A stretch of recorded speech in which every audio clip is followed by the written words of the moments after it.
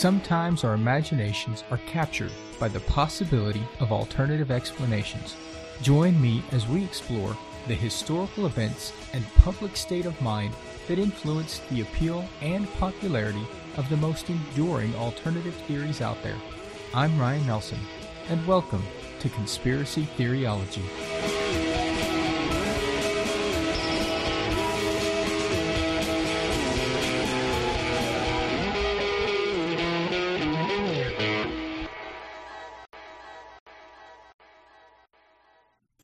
On this episode, Episode 11, Hoover Dam and the Legend of Bodies Buried in Concrete. How does a fanciful, if not outright disturbing, legend like this start? And how plausible is it, really? Is this urban legend just so good that it repeats on its own? Or is there something more impactful about the massive structure itself that speaks to us on a more subconscious level? Stick around until the end and hear about a real legend of the dam's construction. After the break, we will pore over the history, evaluate the evidence, and make concrete decisions regarding our fascination about bodies buried in the Hoover Dam.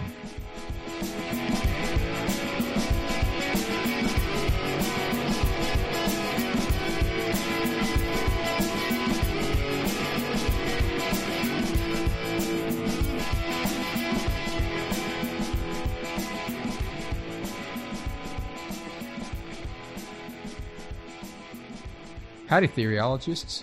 Well, for the regular listeners, it is painfully obvious that this episode is weeks late, and for that, I'm truly sorry about that. The family and I have moved. Gear was in various states of unpacked. A microphone broke, and the internet installation proved more complicated than anticipated. I finally had to accept the inevitable that I just wouldn't be able to cobble together an episode that I would feel acceptable to give y'all. But we're back on track, so let's get started. Let's talk about the Hoover Dam, specifically that oft-told cautionary tale of bodies that have been buried within. Now, pretty much the story goes as this. A worker falls into a pool of wet concrete that's being poured as part of a major construction project, right? Before he can be saved, his body slips beneath the surface and he drowns in the thick soup of concrete. Now, of course, pouring concrete is a slow and tedious job, and once the pour is started, it can't be stopped without ruining the whole block. And that section of the project has to be completely redone. So rather than dig the dead workmen out of the concrete pool, construction supervisors and heartless bosses let the body sink further into the concrete, and the poor workman gets entombed forever in the structure that he was helping to build. That's pretty much how it goes in some form or another. All of the best elements of an urban legend are there. So, now that we have that, let's dive into our background and origin section. Since about 1900, the Black Canyon and the nearby Boulder Canyon in that part of the country has been investigated.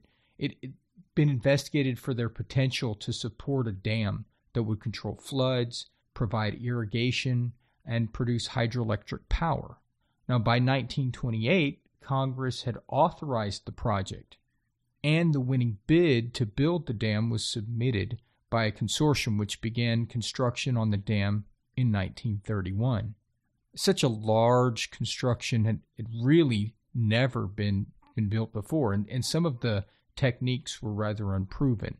There was this horrible summer weather and a lack of facilities near the site, which also prevented difficulties. Nevertheless, the dam was turned over to the government on March 1st of 1936, more than 2 years ahead of schedule. With the body of water that would become Lake Mead already beginning to swell behind the dam, the final block of concrete was poured and topped off at 726 feet above the canyon floor in 1935, On September 30th of that year, a crowd of 20,000 people watched President Franklin Roosevelt commemorate the structure's completion. Approximately 5 million barrels of cement and 45 million pounds of reinforced steel had gone into what was then the tallest dam in the world. Its 6.6 million tons of concrete, enough to pave a road from San Francisco to New York City. Altogether, some 21,000 workers contributed to its construction. Hoover Dam fulfilled the goal of disseminating the once wild Colorado River through the parched Southwest landscape, fueling the development of such major cities as Los Angeles, Las Vegas, and Phoenix. Capable of irrigating 2 million acres, its 17 turbines generate enough electricity to power 1.3 million homes. Now that's the background of the dam itself, and it's an amazing construction story. That's just a high-level introduction, and I encourage all of y'all to jump on and watch a documentary, listen to a discussion of that. It is still a profound and major feat of construction. Well, now let's jump really into some of the potential origins of the legend itself. Primarily, this really started probably as worker stories. You know, these are stories that these guys, after a long day of work, getting together at the local watering hole or restaurant or bar or diner, they're going to tell stories, and they might tell stories to some of the newbies, tell stories to family and friends. Mind you, they're all living in towns that were built up really specifically for the dam. These and the construction. I mean, these are basically worker towns. You know, it started out as that, and there's such a they capture the imagination so much that they kind of stuck and they keep going. I mean, it just goes on itself. And I'm sure they grew and they got more elaborate and colorful as time went by. But, in addition to the stories, the stories alone were actually just encouragement to probably some recent memory. There's mistaken memory of similar construction. The case of the Fort Peck Dam, which was built in Montana from 1934 to 1940. In September of 1938, a section of that still uncompleted dam had failed and broke away from the rest of the dam. I mean, a massive amount of earth and boulders buried 8 workers as it collapsed into that lake. 2 bodies were recovered, but because of the sheer size and the enormity of this collapse, 6 bodies were never found.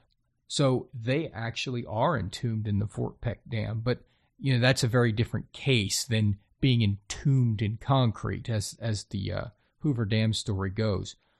Now, obviously, the primary criticism for this urban legend is really basically just because of how it's constructed, and we can talk about that a little bit.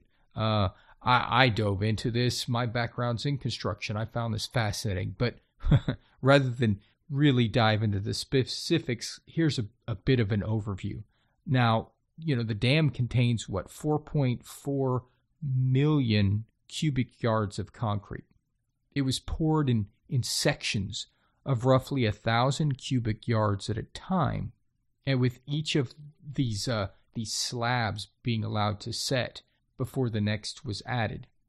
And that sounds like a lot, but these between these are these layers are known as cold joints, and those cold joints created by this sectioning, that they're actually very deliberately factored into the engineering of the structure.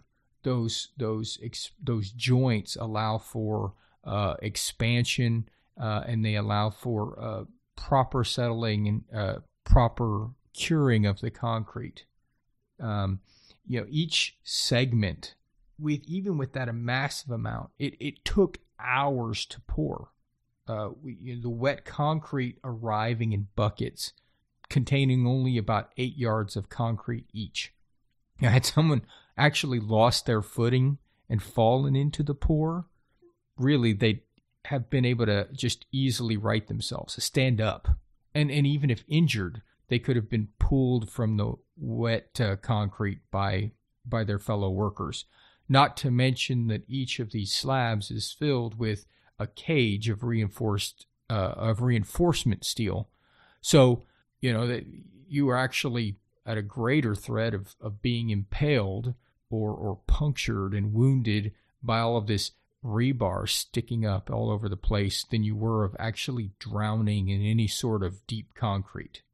So, with the history of that and the understanding of the construction, which doesn't take long to dispel any validity in the legend itself, why does that stick? I mean, why do people keep hearing that story when they go visit the dam?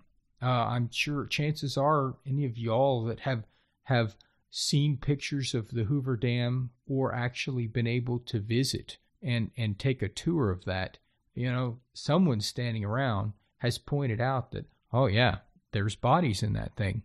And so really, why? I mean, it's fun. I mean, it's a fun story. And other than perhaps they're telling you just to perhaps spook you or get a rise out of you, some people genuinely consider the idea. And some people would argue that, oh, it's absolute fact. Well, let's get into the theoryology behind this. First, let's look at a bit of that historical record, right? During its construction from 1930-31 to 1936, actually many workers did die. And that's a very true and sad fact. Officially, 96 workers died from dam-related causes, like dynamite blasts, falling rocks, and etc. Now, this number doesn't even include those who died from natural causes, like heat stroke and heart attack or other like causes. I mean, the exact total number of deaths isn't even really known.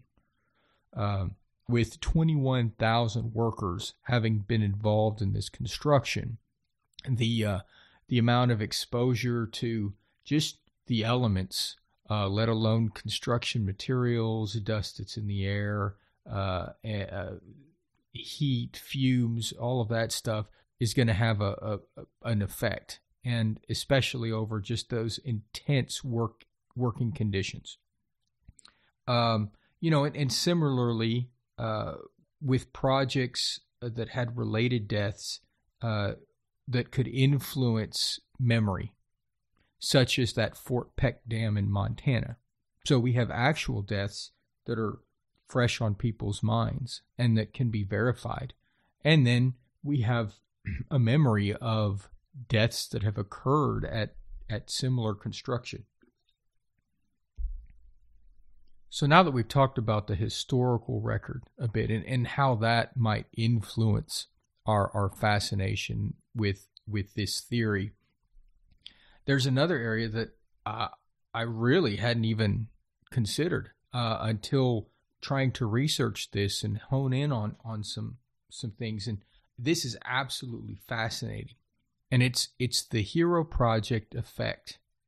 Now, primarily, this information is coming from a great white paper that titled Life After Death, Evidence of the Hoover Dam as a Hero Project that Defends Against Mortality Reminders. An on-the-nose, if not extra long title, by H.C. Ross and S.E. Wolf. Now, there's some key terms in this article that we should keep in mind. The term Hero Project, aka Legacy Project, which we'll get into in a minute. Some other terms: terror management theory. Now, terror management theory it's a social psychological theory derived from anthropologist Ernest Becker's 1973 work of nonfiction, The Denial of Death. In the denial of death, Becker argues that most human action is taken to ignore or avoid the inevitability of death. The terror of absolute annihilation creates such a profound, albeit subconscious, anxiety in people that they spend their lives attempting to make sense of it. On large scales, societies build symbols, laws, religious meaning systems, cultures, and belief systems to explain the significance of life and define what makes certain characteristics, skills, and talents extraordinary, reward others whom they find exemplify certain attributes, and even punish others who do not adhere to their cultural worldview. On an individual level, self-esteem provides a buffer against death-related anxiety. So as you can see, terror management theory just explores that idea of how we handle the idea of death on both a societal and an individual level. Along with that is a third term of mortality salience. Now, this is simply an awareness by an individual that his or her death is inevitable. And of course, it's tied directly into terror management theory. Now, in this article, in this white paper, Life After Death, the document is actually exploring this aspect as an explanation of why these structures were built, especially there at the turn of the century, at the beginning of the 20th century, that are very hard to sustain or even unsustainable large impact environmental projects, and specifically water management projects. And while they are specifically addressing this topic of discussion, it actually proves very applicable for our topic. See, in this research, there were three interrelated questions, right? First, was there evidence of mortality salience indicators in discussions of the Hoover Dam?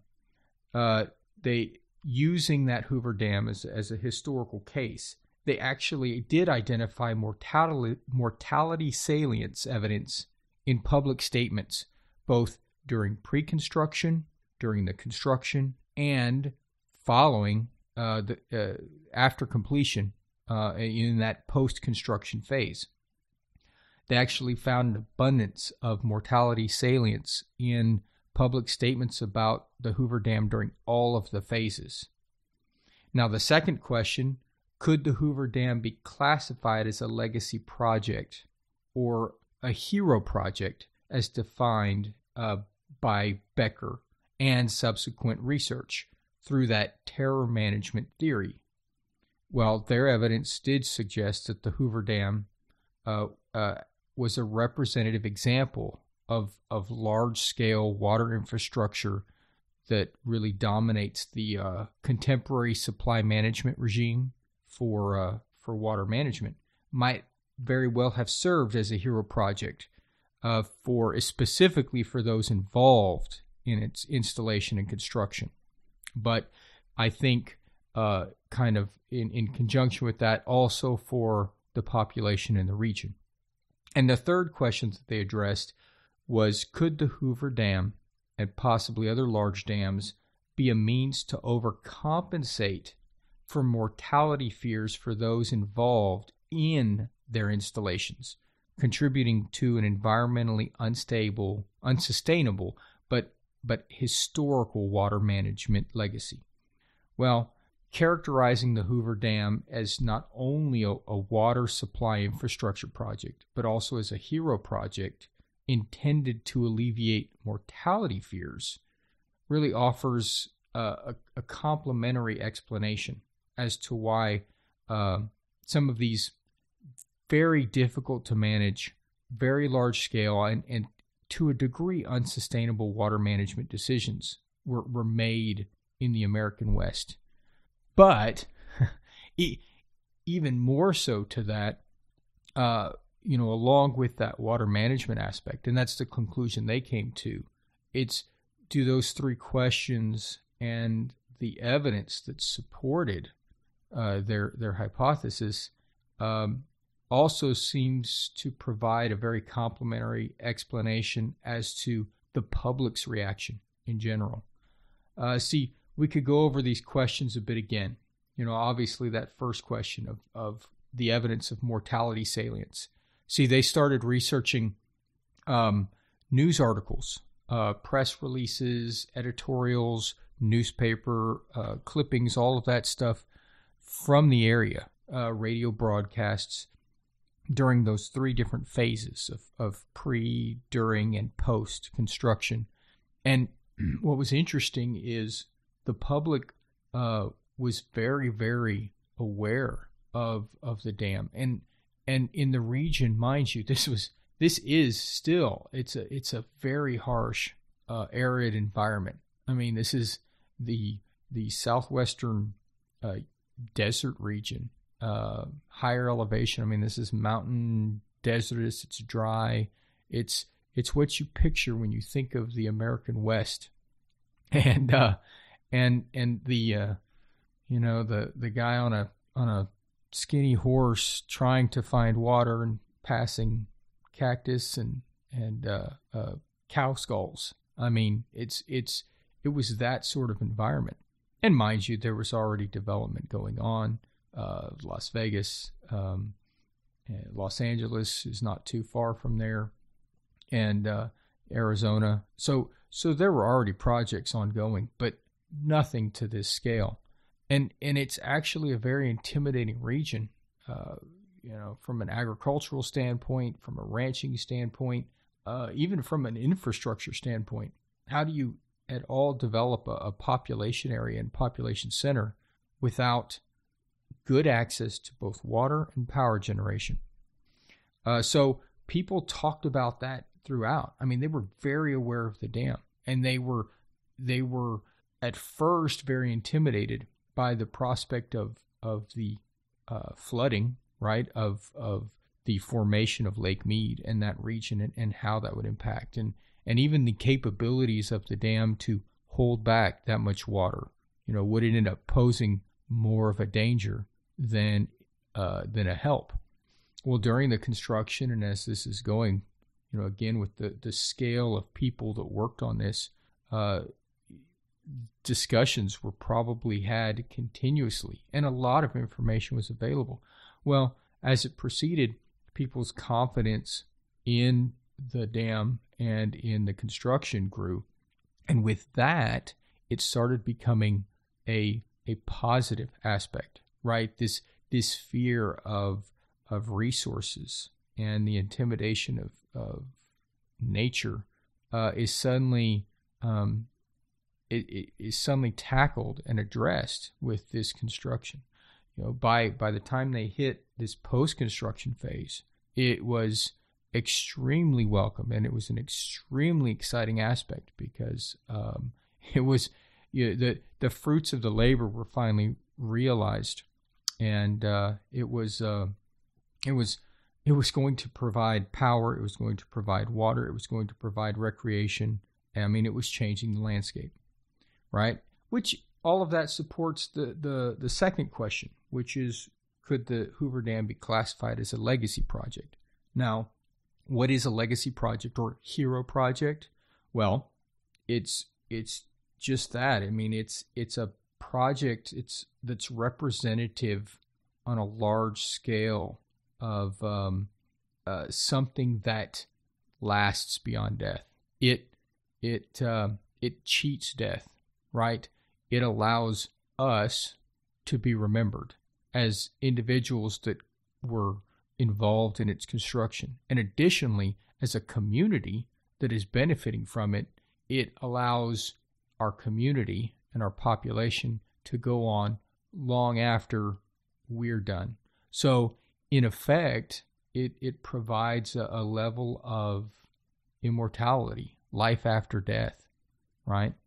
And so, finally, that third question of, could it be a means of addressing those mortality fears for all those involved? Well, absolutely. I mean, that's what it did. It changed the landscape. It changed everything for those populations, and you can see it now. I mean, it's a much different environment, and it's a much less intimidating environment right there around the lake. It's continuing to provide resources.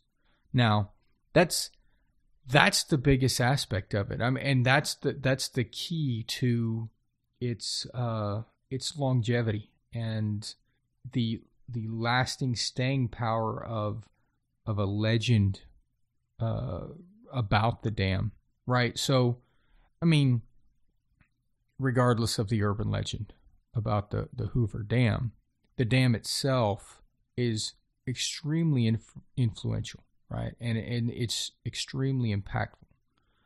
So, I guess before we summarize it and pull that really together, let's put this through that endurance test in terms of the legend of bodies being buried in the concrete.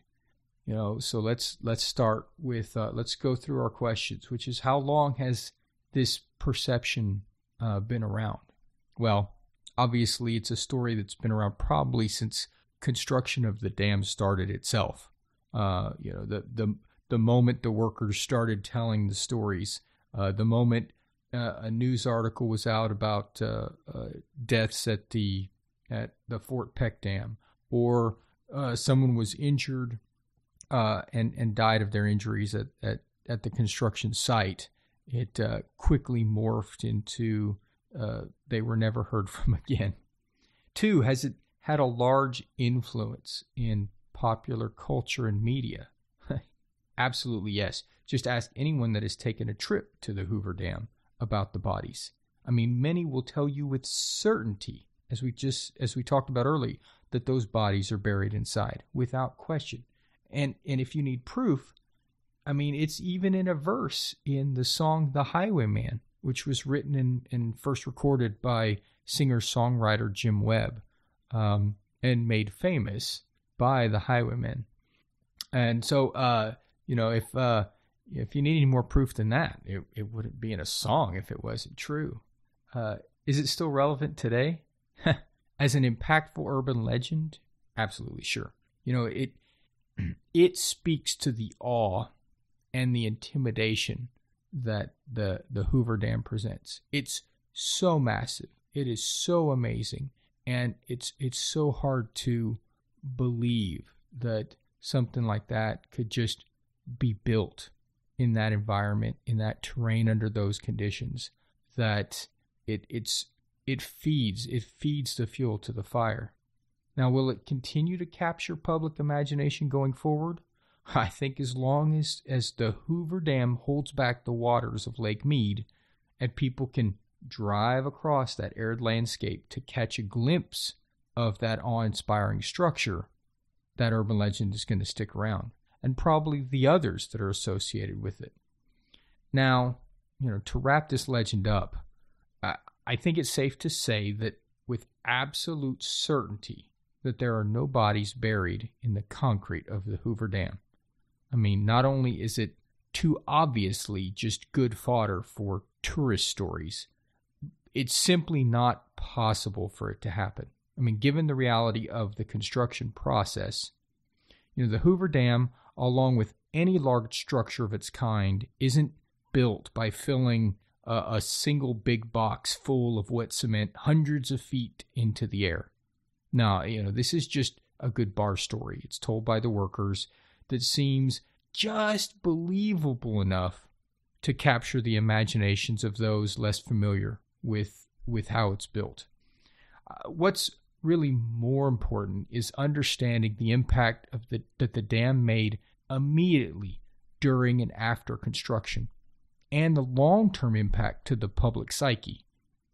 It is continuing proof of our ability to survive in unforgiving environments, and of our ability to tame the wilderness, as it were.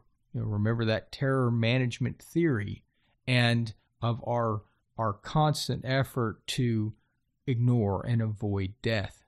So when you see the Hoover Dam for the first time, or even the 100th time, It is awe-inspiring and intimidating. A macabre urban legend lets us flirt with the idea of death in the comforting presence of a massive structure entirely intent upon alleviating our fear of death. I mean, I guess you could say the Hoover Dam is a safe space. But, if this has burst your bubble about the Hoover Dam, don't fret. I'll leave you with an even better fun fact about the dam and its construction that will provide equal bar story street cred. It's actually the story of a worker known as Alabam. So there's a statue of Alabam that is standing not far from the shores of Lake Mead, and the statue, it has him. It's 8 feet tall. It has him in this just immortal pose with a wide brim sun hat and a long sticked broom slung over his shoulder, and all along that broomstick and on ropes around his neck, he's lined with spare toilet paper rolls. See, Alabam was what's known as a high scaler, and he was suspended from these flimsy guide ropes, and he was there to man and clean up the latrines that were set up all along the areas of construction.